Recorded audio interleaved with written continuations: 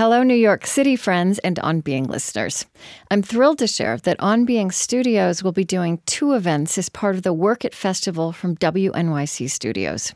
I'll be recording a live episode of On Being with poet and MacArthur Genius Fellow Claudia Rankin on the evening of November 12th. And our executive producer, Lily Percy, will be speaking with comedian and writer Justin Sayre on the night of November 14th. That's for our fabulous new podcast, This Movie Changed Me. Join us for these 2 conversations. Buy tickets now at workitevents.com. That's Workit, WERKIT, events.com. Support for On Being with Krista Tippett comes from the Fetzer Institute, helping build the spiritual foundation for a loving world. Fetzer envisions a world that embraces love as a guiding principle and animating force for our lives. A powerful love that helps us live in sacred relationship with ourselves, others, and the natural world. Learn more by visiting Fetzer.org. I love Tracy K. Smith's deep interest, as she said, in the kind of silence that yields clarity and the way our voices sound when we dip below the decibel level of politics. She spent the past year traversing our country, listening for this, and drawing it forth as U.S. Poet Laureate. I'm Krista Tippett, and this is On Being. I spoke with Tracy K. Smith at the invitation of New York's legendary B'nai Jeshurun synagogue, which has been in communal exploration on creating a just and redeemed social fabric. Tracy brought a stack of her books to read from if the inspiration came as we spoke, including her most recent book of poetry, Wade in the Water. So you were born in Massachusetts and raised in Northern California. I wonder how you would begin to describe like the religious and spiritual background of your childhood. Well, I was born into a household where God lived. That's what it feels like. My parents were both faithful people from the South. I think they had different relationships to that faith, but they both came from the Black church. And my parents were born in the mid-30s, and I understand that the community that the church fostered was spiritual and social. You know, there's the sense of, you know, God can make your life better. And if we can look out for each other, and if we can hold ourselves to a standard of discipline, it's going to be a lot easier to live in the segregated place. So I think I got both strains of that growing up. Of course, I mean, a generation later, the political climate was different.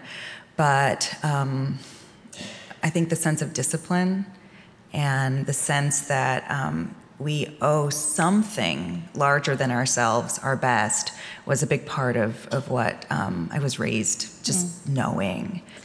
Yeah, and I think it's in that spirit and with that sensibility that you've moved out into the country this year, which is, I love thinking about you out there in that spirit, like interacting. And I just, you know, I want you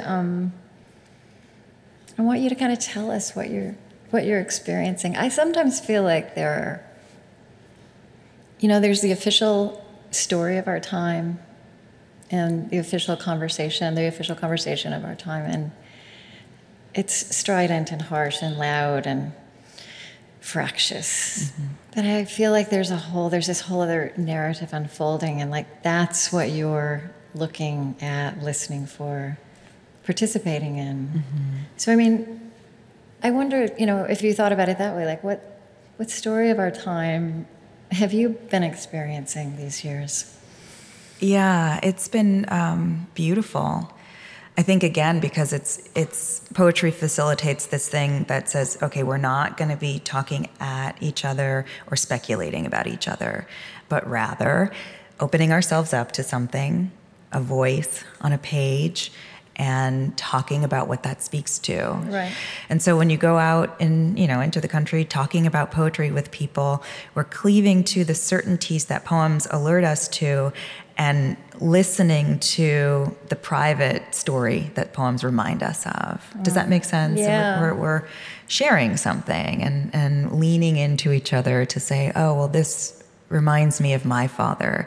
my relationship was a little bit different. It was like this.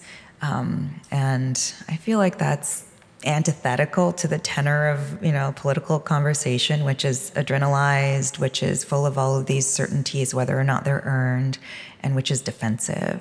Mm-hmm. This is about saying, oh, right, I feel something. What do you feel? Yeah. So I think you've been to South Carolina, and right. These are some of the places I read about. And you started in New Mexico on an Air Force base. Right. Yeah. Which was great. Mm-hmm. My father was in the Air Force, and so it was exciting to be in that space as an adult. It was odd to feel older than almost everybody. Like my father seemed so old when I was young, and suddenly I see all of these people in their 30s. Yeah. And I visited the Native American School of Santa Fe, where there's a really thriving sense of art and language that's revered, preserved, and defended even in a way, and that was exciting. It was beautiful to think that some of the ideas I have about poetry and the thing that happens when we listen together and allow ourselves to be moved together. It was exciting to hear that talked about in a vocabulary that had to do with actual faith, or with ceremony that the students and members of that community were familiar with. Mm-hmm. It stopped being metaphorical, if that makes sense. Right. So I wonder if there's a poem that maybe you've read, in this time, kind of out with our fellow citizens, that has changed for you because, whether you would read something like maybe sure. A poem that means something different to you because of the conversations it has sparked. Yeah. This is a poem. It's sort of strange. It's a metaphor-based poem. It feels, even as I read it, that the metaphor is slippery. I wrote it thinking about one thing, and then hearing people talk about it and ask about it, it's come to mean something else for me. Okay. So I'll read it first. Yeah. Ash.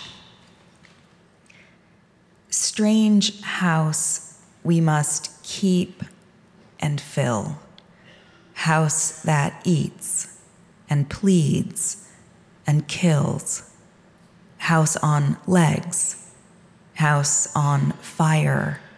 House infested with desire. Haunted house. Lonely house. House of trick and suck and shrug. Give it to me, house. I need you, baby. House. House whose rooms are pooled with blood. House with hands. House of guilt. House that other houses built. House of lies and pride and bone. House afraid to be alone. House like an engine that churns and stalls. House with skin and hair for walls. House the seasons singe and douse. House that believes it is not a house. So I wrote that poem thinking about the body, thinking about what it means to be alive in this human form, and how strange it is that it's temporary, that we are not just the body, but something else. And that's the way I've read it the first many times that I read it, or at least what I heard myself saying. But there's a lot of, ambiguity in the poem, and so people have questions about it. Someone has told me it feels like a poem that more than just being in the body is about being a woman and that sense of, vulnerability and also sheltering something. And then because a lot of these poems in this book are thinking about nationhood and American history, I was really excited to hear it described as a poem that is about the country as a house, taking us back to even Abraham Lincoln in the sense of a house divided against itself. But I love that active readers can give you good enough argument to rehear and see what you've made yourself.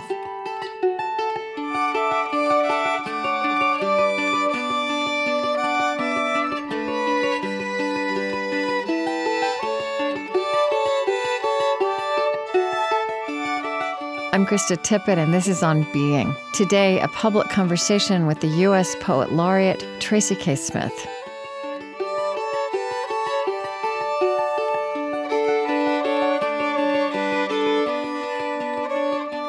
I want to dive in a little bit more to some of the things you said recently in this interview. And you were talking about this time you're spending as Poet Laureate. You said, I think there are lots of places where we have something very clear, compelling, and welcome to say to one another. I'm interested in the way our voices sound when we dip below the decibel level of politics. So tell us how that sounds. Tell us what you've been hearing. Well, one of the things I'm struggling with is, okay, it's going to sound different everywhere. Mm-hmm. And so there isn't a rural perspective that I can report on, which is great. I think that underscores all of the I think that's actually part of it, yeah, right? Exactly. That it's not one voice or one conversation. Yeah. So I remember some really lovely things. I remember in Kentucky it was my first time in the state of Kentucky, and I was really blown away by the beauty of the landscape and just driving. We did a lot of driving from one destination to another and seeing this beautiful undeveloped land with a few horses or, houses that were so close to the miraculous, beauty. And I really wanted to know what that felt like, what people's sense of allegiance to the natural world felt like there, how much they were aware of it, or whether it was so familiar that they didn't see it. And I was asking. I was in a room with mostly mothers and young kids in a library, and the kids, were interested in nature and interested in video games and all the things that all of our kids are aware of, and the mothers that I spoke to said, I'm excited that my kid has access to everything that everyone else has, and I'm really scared too, because they don't play in the mud the way that I used to. I don't know that they see what we have in the way that I can, even over, the last few decades, the small changes signal that maybe this is finite in some way. To me, that felt really exciting, more exciting than saying, what's your take on environmental protection? Right. Yeah. What do you look out and see, and what does it make you want to do, or what does it make you, long for, or want to, I don't know, protect in some way? I wonder, have there been things that this listening and this conversation, things you've learned about yourself that have surprised you? Actually, one thing that's interesting to me is that you, Wade in the Water kind of was published, converged with becoming Poet Laureate, right, mm-hmm. and being out there. And you said that you were, what did you say? You were surprised to realize that this was a book that had a really political overtone. What did you say? That these are such American poems, mm-hmm. but that you yourself had not understood that until the book was being engaged with a wider world. Yeah. It was really surprising to me. But I think it also, it makes sense to me that the questions I have about the moment that we live in now, all of the difficulty we have in talking to each other about difference, about race, all of the ways that history, which once felt so remote, feels closer and active and unresolved. It makes sense that those are questions that are on the surface of these poems, and that looking back to history is an attempt to say, is there anything that we haven't yet heard that could be helpful now in unraveling this knot?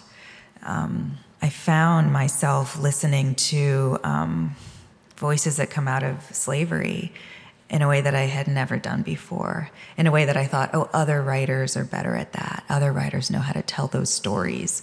But I was and am interested in the very compelling statements of lived experience that Blacks during the Civil War made to President Lincoln or to the Pension Bureau.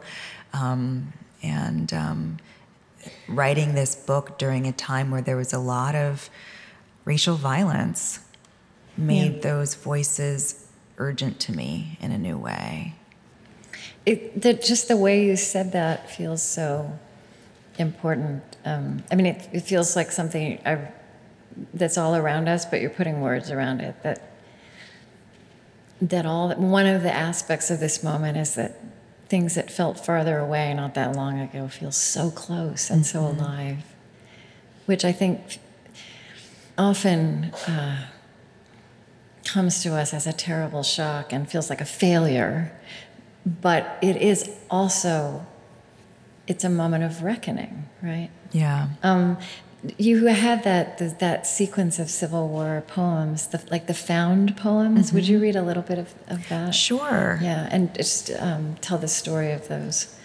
I never had a kind of a curiosity about the Civil War. I had discomfort when learning about it in school.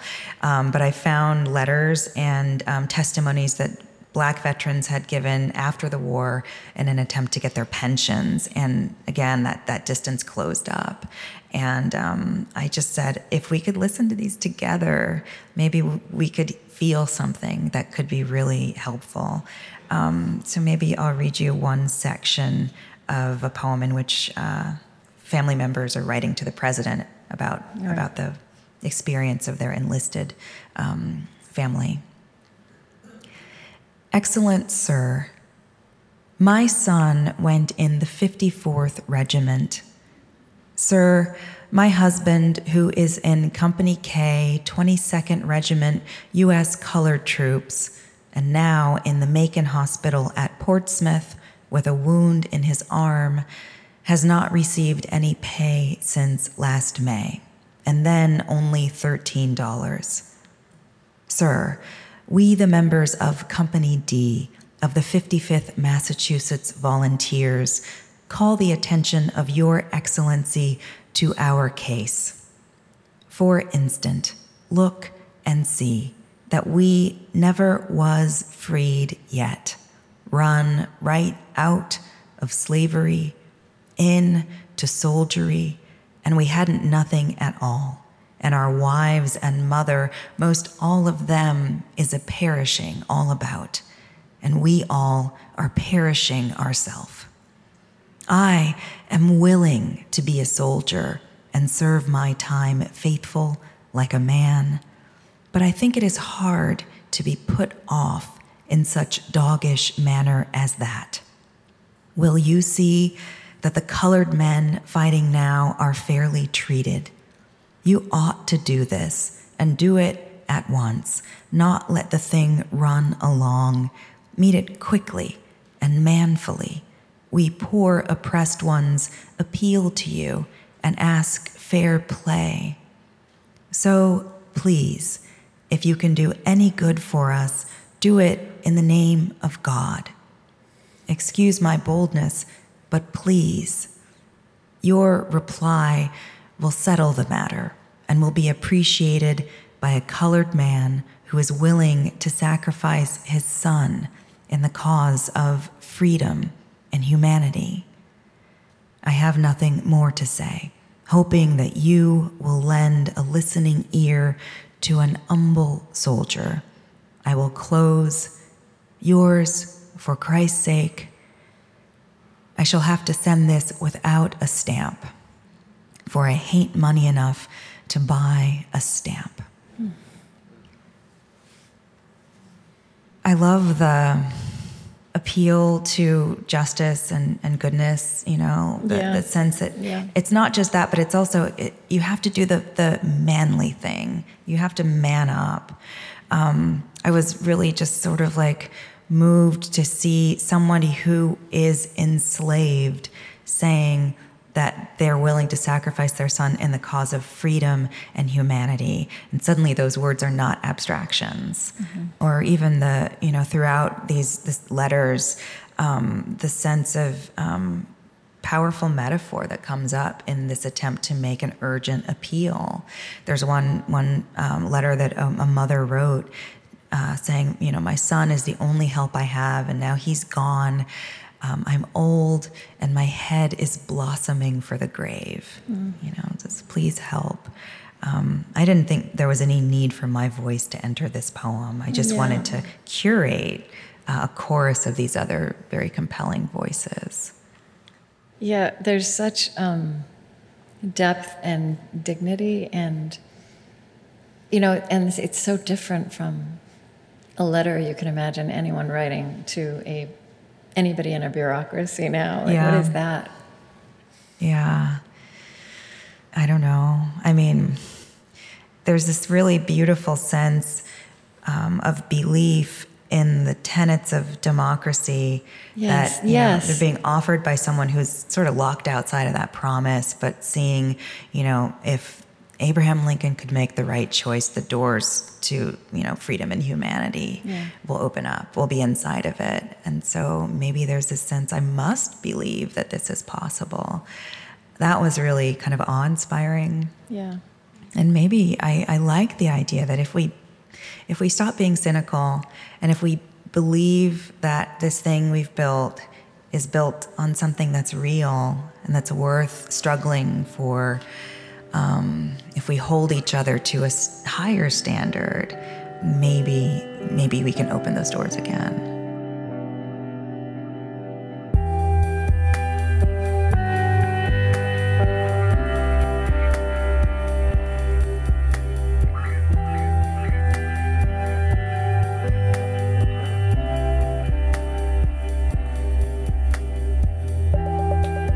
After a short break, more with Tracy K. Smith. We're putting all kinds of great extras into our podcast feed. Lots of poetry, music, and a new feature, Living the Questions.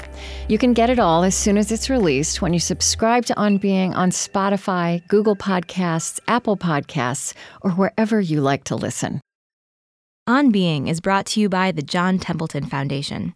The Templeton Foundation supports academic research and civil dialogue on the deepest, most perplexing questions facing humankind. Who are we? Why are we here? And where are we going? To learn more, please visit templeton.org. The Templeton Foundation. Stay curious.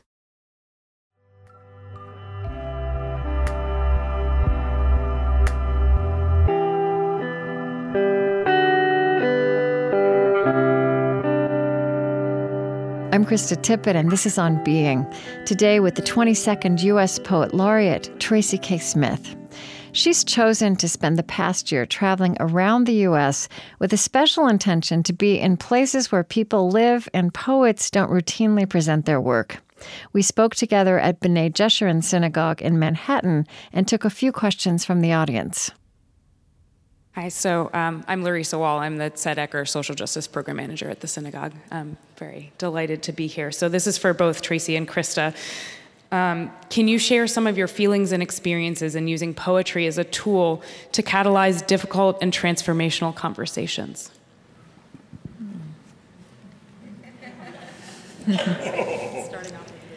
That question makes it sound like it's easy. It's so well laid out.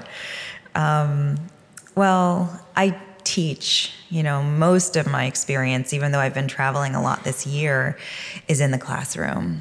And I try and urge my students to think that the questions they have as people and as citizens can be processed by the writing of a poem. And so I ask them to write sometimes about things they haven't got their heads around, things they don't understand, things that are unresolved, things that worry them. And somehow we get to think about the ideas and the themes and the facts. We're moved by them. We're made to see them in new ways. And we also get to think about what language is doing in the poem. And what excites me about poetry is that language insists upon what is not easy. A good poem isn't made of the first thoughts or words that come into your head. And a good poem is never going to follow the well-worn path of like habit. And so language urges you to push against what you might think you know, what you might initially be inclined to draw from what you've observed, and even what you believe. And that's exciting because you're wandering away from the things that you feel confident of, and you're wandering into a place where, oh, maybe you're not so right. You know, maybe you're vulnerable in ways that you hadn't anticipated. And maybe the vulnerability that you're willing to claim isn't the whole story. Yeah. I love doing that. And I love that, you know, I get to teach in a place where, you know, it's a room of 10 or 11 people and we feel safe. So we can go out on a limb. It's harder to do that, you know, like with strangers. But I think the act of reading allows you to kind of quietly do that with a voice that's not your own. Yeah, I mean, I think I would just, you know, pick up on that word quiet. That poetry induces a kind of meditative state, which can sound kind of abstract, but what it is it insists. There's something about the way language works in poetry that it insists that you reflect and like mull, right? Yeah. And so many of the forms of language with which actually we're skilled and fluent and trained in make no space for mulling. Or even for admitting what you don't know. Even if you don't know them, it's not built into what you're presenting. Yeah. So poetry stops us and it quiets us. And I also love the way you said it. It turns us inside, but not. And it comes from our interior lives, which are underdeveloped in this culture compared to our exterior lives. Mm-hmm. I like that poetry also. It brings in different like words for thinking about things. Like poems I've been writing recently are trying to bring love into conversation with, you know, like the political. Usually we can get as close to love as tolerance when we're talking about policy, which is a very different thing. Yeah. You get a look on your face when you're tolerating something that's not about embracing it. In the medical context, tolerance is about the limits of thriving in an unfavorable environment. Yeah, exactly. And I just think we can do better than that. Yeah. You know, I'm excited to say, okay, love isn't just flowers and hearts. Right. Love is work. Love is dangerous. Love is ennobling, but not in the easy, pretty way that we sometimes imagine that it is, because love doesn't just exist between two people who have chosen each other. Right. And so I've been really interested in writing about compassion because I'm trying to learn it a little bit better, you know? Yeah. And create a public vocabulary for it. Yeah. That's something that's serious. Yeah. Yeah. How do you balance outrage and sitting down for poetry or conversation with regards to the state of our nation and the treatment of Black women? I think there is a value to outrage. I think that it activates a kind of power that we can choose to act upon. In art, I think that outrage might lead me to the page, but it has to sort of go sit down somewhere else when I'm writing a poem, because I really do believe this. A good poem isn't going to be the result of the certainty that drives emotions like anger and outrage. If I know I'm right and they are wrong, my poem is going to be a tract. But if I can say, what are the sort of weird spaces that are underimagined? What are the areas where I either am already perpetuating something that is part of what I envision as the problem, or what are the imagined spaces I can enter into where I have to get uncomfortably close to that problem. That's where something really, I think, interesting starts to happen. I might finish a poem and see something differently. It doesn't necessarily change the sense of outrage that I might also feel, but it's illuminated something that that feels productive. I think that discipline that you describe, doesn't just apply to the writing of a poem, right? Like somehow outrage is justified, can be justified, it can be important, it can be a moral response, but finding how we let it drive us and when we know, in fact, being motivated by it won't affect what we actually need to affect. Mm-hmm. I mean, even those two words, they feel so, it's forceful, but it doesn't feel creative or generative. Yeah. And changing things, it's a generative act, I think. Can I read a poem? Yes. Yeah. Okay. There's a photo that everybody's probably seen that came out of the Black Lives Matter movement a couple of years ago. It's called Unrest in Baton Rouge, and it depicts a woman. Her name is Aisha Evans. She's wearing this gauzy sundress blowing in the wind, and then on the other side of the frame there's a row of police officers in combat gear. And I was invited to write a poem about that image, which I saw, and I felt something like certain and powerful when I saw it.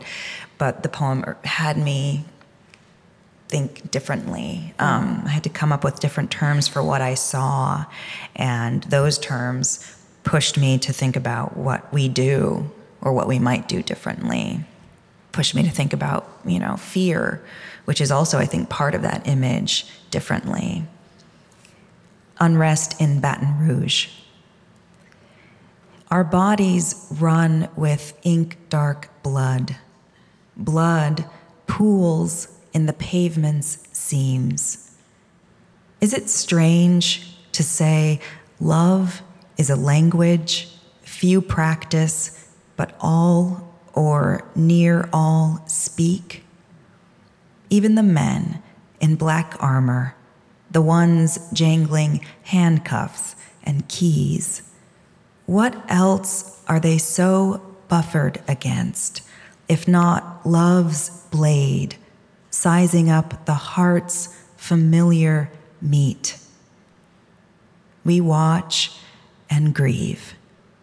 We sleep, stir, eat, love. The heart sliced open, gutted, clean. Love, naked almost, in the everlasting street, skirt lifted by a different kind of breeze. It felt almost frightening to put love in the center of that image and to imagine that the officers, which to me seemed like the threat, were susceptible to something that's stronger than they are, which is love. It made me also say, right, I mean, if I am going to love a stranger or even my neighbor, I'm vulnerable to them. And I've got to say, okay, I know this is important to me, but I have to think about being faithful to what's important to you.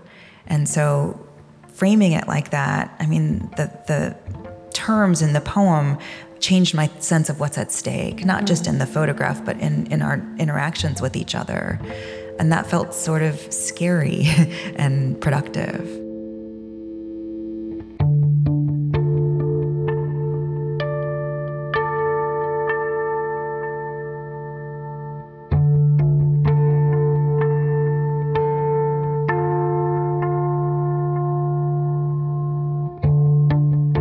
I'm Krista Tippett, and this is On Being. Today, a public conversation with the U.S. Poet Laureate, Tracy K. Smith.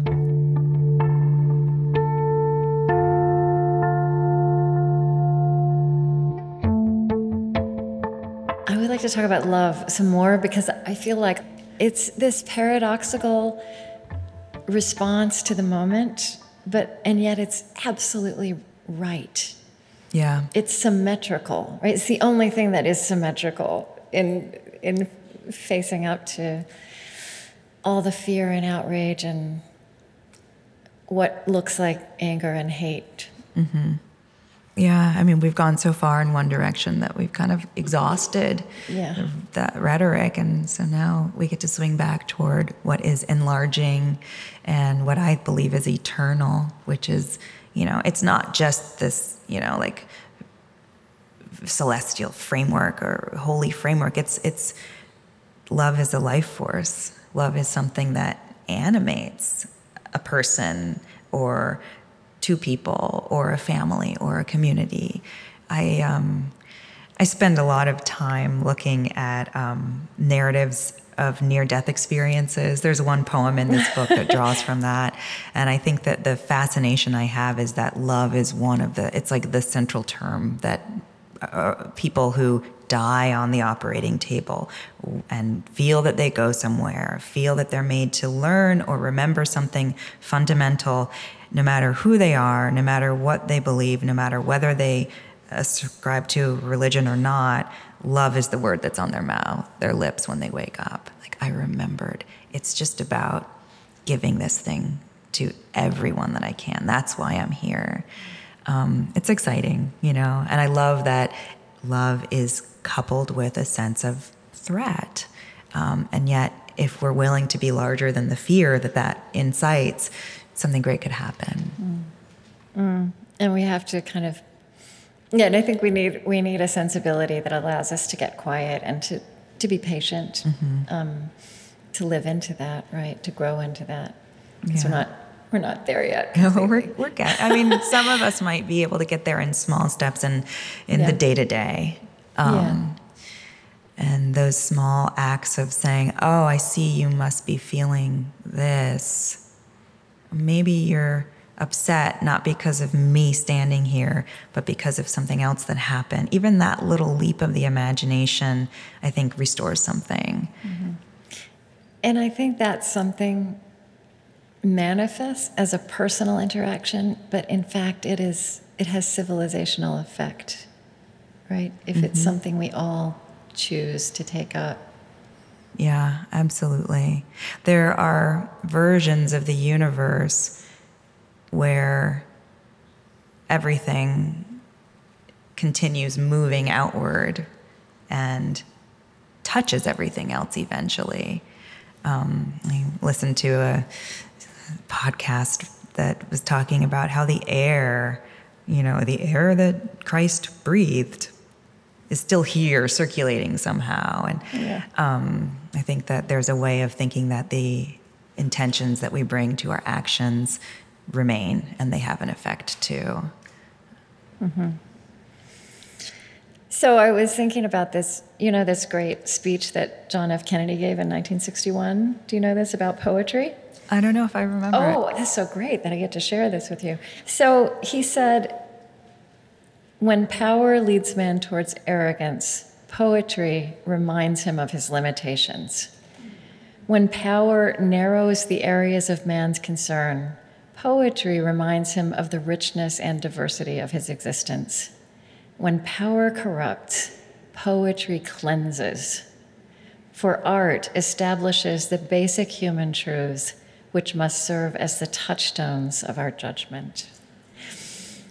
Of course, you read this and you think, it is absolutely inconceivable to imagine a politician on any side of our political boundary thinking anything like this, right? Yeah. Even to themselves, much less saying it in public. So I had that thought. And then I was looking at, the story of you becoming Poet Laureate, and I saw that 2017, which is the year you became U.S. Poet Laureate, the first youth Poet Laureate, that seat was established. And I thought, okay, right? Because you just think, we feel like nothing good and beautiful can emerge, certainly not, even in the Library of Congress. And it's not true. So there was this beautiful thing, and you actually have taught, you said something about how meeting her, and what is her name? Amanda Gorman. Amanda Gorman, that it made you feel old in a lovely way. Yeah, I feel that way a lot with, Amanda's amazing. And I feel that way a lot when I meet members of her generation who have this beautiful sense of what is possible and this really gorgeous sense of fidelity to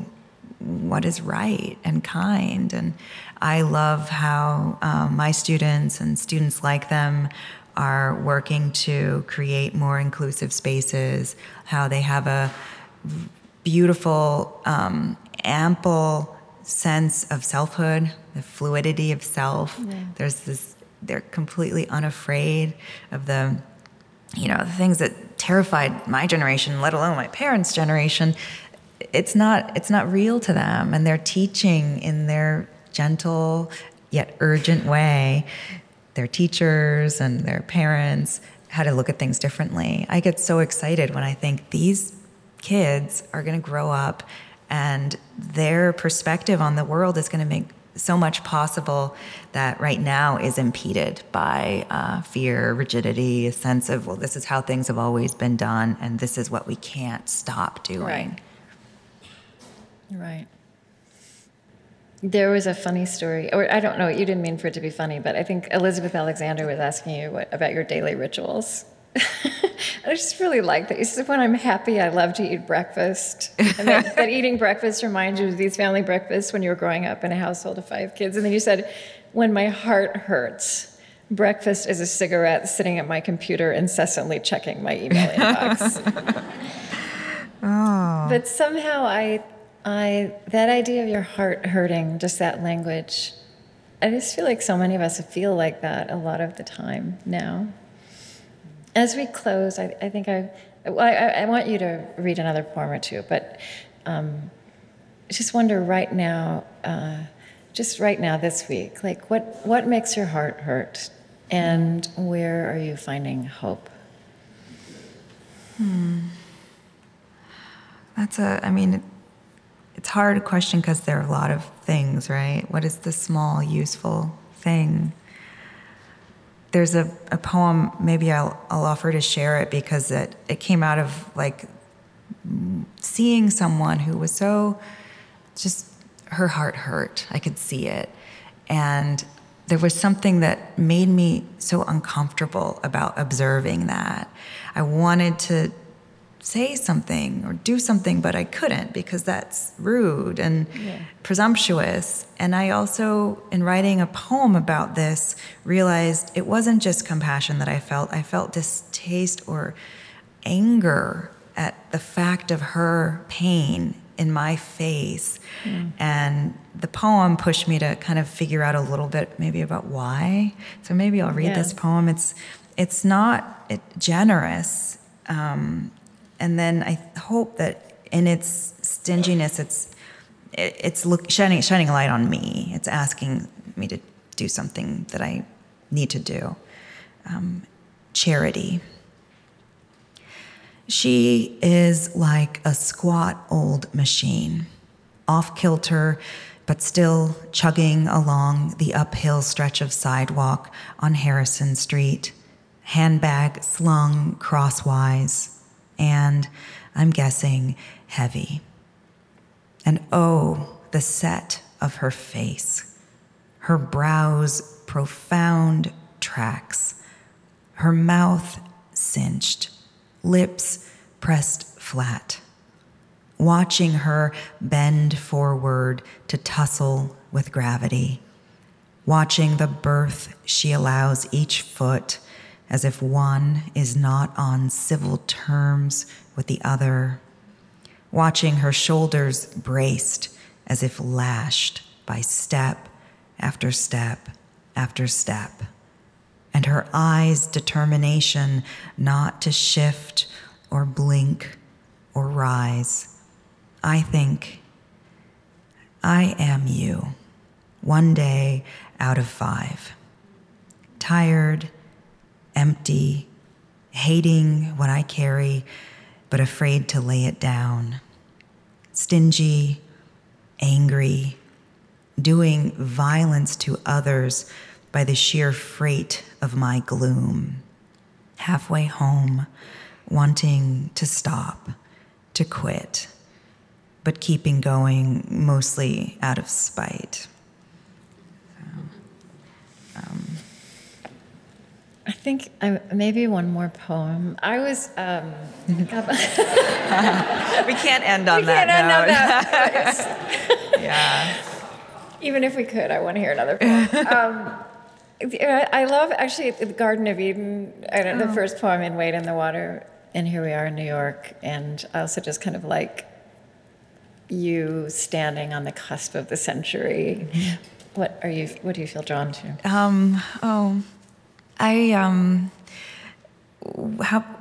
Maybe I'll read the title poem, partly because it feels like the inverse of that awful scene that I just described. Is that okay? Yeah. And then everybody should go away and read those other two. Yeah, please. Yeah. This is a poem that comes out of an experience I had that was so beautiful because someone else saw me and is committed to seeing other people. I was in Georgia. I attended a ring shout. It was a trip where I was also visiting a lot of historical sites that had to do with the history of slavery. And it was a heavy trip. And then I got to this place, and one of the women who was about to perform saw me, and she said, "I love you." And she gave me a hug. This one, yeah. And I lost it. She didn't know me. She didn't know what I was dealing with, but that offering did something beautiful and painful and great. And she said it to everyone, but it didn't get cheapened by that gesture. And so I wanted to kind of like dwell in that sense of grace almost that she created. Her name is Bertha McKnight, and she's one of the Geechee Gullah ring shouters. Wade in the water. One of the women greeted me. "I love you," she said. She didn't know me, but I believed her, and a terrible new ache rolled over in my chest, like in a room where the drapes have been swept back. "I love you. I love you," as she continued down the hall, past other strangers, each feeling pierced suddenly by pillars of heavy light. "I love you," throughout the performance, in every hand clap, every stomp. "I love you" in the rusted iron chains someone was made to drag until love let them be unclasped and left empty in the center of the ring.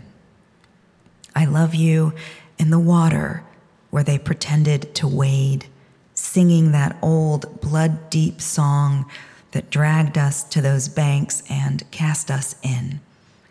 "I love you," the angles of it scraping at each throat, shouldering past the swirling dust motes in those beams of light that whatever we now knew we could let ourselves feel, knew to climb.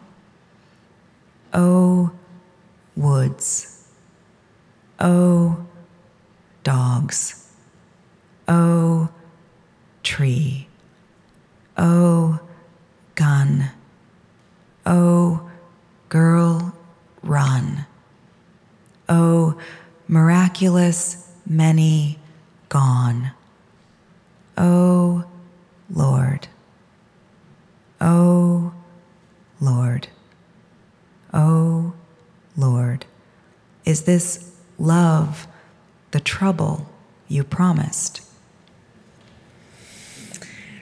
Tracy, thank you so much for representing all of us so well as Poet Laureate. And thank you to B'nai Jeshurun for being here tonight. Thank you.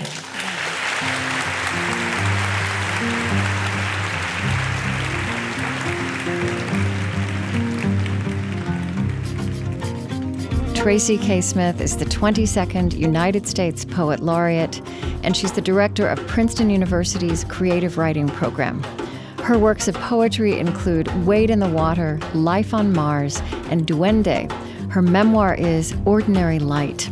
She's written the introduction to a new book, American Journal, 50 Poems for Our Time, and she's launching a new podcast called The Slowdown.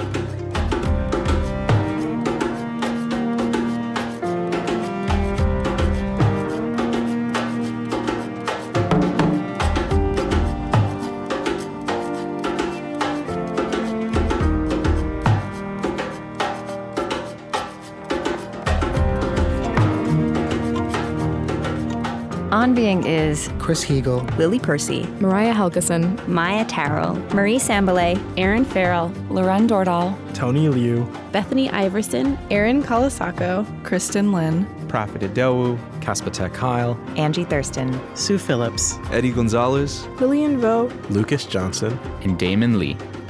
special thanks this week to Rabbi Shuli Passow, Larissa Wall, Dara Davis, Jeannie Blaustein, and the tremendous congregation of B'nai Jeshurun. Our lovely theme music is provided and composed by Zoe Keating. And the last voice you hear singing our final credits in each show is hip-hop artist Lizzo. On Being was created at American Public Media. Our funding partners include the George Family Foundation in support of the Civil Conversations Project, the Fetzer Institute, helping to build the spiritual foundation for a loving world. Find them at fetzer.org. Calliopeia Foundation, working to create a future where universal spiritual values form the foundation of how we care for our common home. Humanity United, advancing human dignity at home and around the world. Find out more at humanityunited.org, part of the Omidyar Group. The Henry Luce Foundation in support of public theology reimagined. The Osprey Foundation, a catalyst for empowered, healthy, and fulfilled lives. And the Lilly Endowment, an Indianapolis-based private family foundation dedicated to its founders' interests in religion, community development, and education. On Being is distributed by PRX, the Public Radio Exchange, and is a Krista Tippett public production.